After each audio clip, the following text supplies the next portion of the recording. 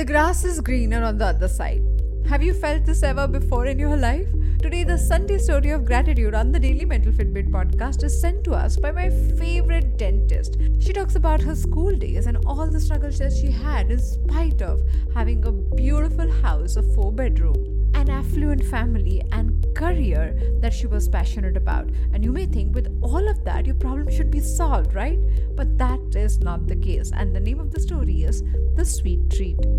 Hi there, I'm your host Aditi, a high performance coach and the founder of India's first mental gym called APT. I welcome you to Daily Mental Fitbit, a podcast where you learn simple, practical, effective tools and hacks to be mentally and emotionally fit. Anushka talks about her school days. My house, which was a 4-bedroom house, had 4 televisions which were on simultaneously because there were 17 people living under one roof. 17 people, thereby the house was buzzing all the time. Something or the other was happening, and me, being a girl in a Marwadi family who wanted to pursue her education, which basically wasn't an important idea for any Marwadi girl, my desire to study and have that little space and concentration and some time off from the noise around me which went on and on all along was a big demand. Most people in my family didn't know how to react to my demands because they thought she would just get over it. Oh my God, it's not that a big deal. But with time, I realized that I cannot afford to not study. And when I was struggling with all of this, I met my neighbors, a couple who was warm, who was sweet, and who was incredibly kind. They offered me not only a quiet corner, but actually a room to study, and not for a day or two. From the standard 9th till my final year of dentistry. For more than 7 years, I went to their house every single day. I studied in that room. They finally ended up giving me their house key so that I could come and go anytime. There were days where I was not done studying and I stayed awake whole night at their house studying what I needed to study in a completely quiet environment. All of this was great, but the best part that it was not done as an obligation. Auntie would make sure that she would give me her special sweet treats, seeing that I'm getting tired, studying non-stop.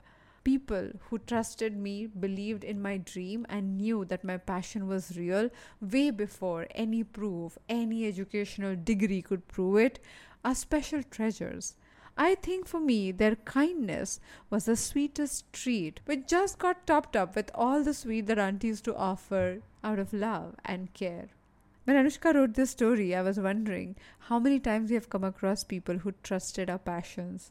I remember in all the years of my early career, there were people who almost adopted me because they knew that I had left my home to pursue my passion. They went out of their way to behave like my parents, behave like my fathers, behave like my caregivers, behave like my custodians, just to make sure that I get whatever opportunity I needed to have the platform that I had.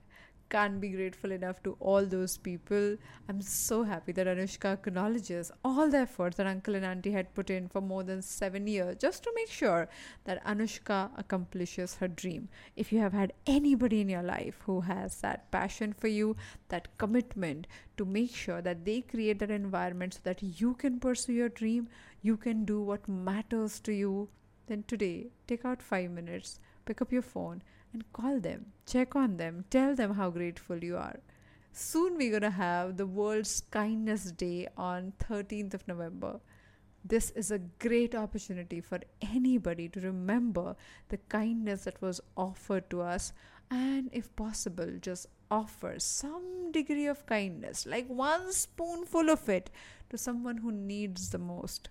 So today, think about one person who went out of their way to help you when you were in the hour of need. And if possible, think about one person to whom you can become that kindness mascot and you can offer some sort of help. If you do that, it is literally like paying it forward what that person, those people did for you. On that note, thank you, Anushka, for sharing this story. Besides fixing my teeth, today you have one more reason for me to smile. If you have a story this wonderful, this kind, and this simple for someone's act of kindness, if you want to say thank you to them, express your gratitude, then do send me the story on WRIT at aditisurana.com. I would love to narrate that story in our next episode of Sunday Story of Gratitude on the Daily Mental Fitbit podcast. More such conversations on Daily Mental Fitbit to claim your mental fitness right away.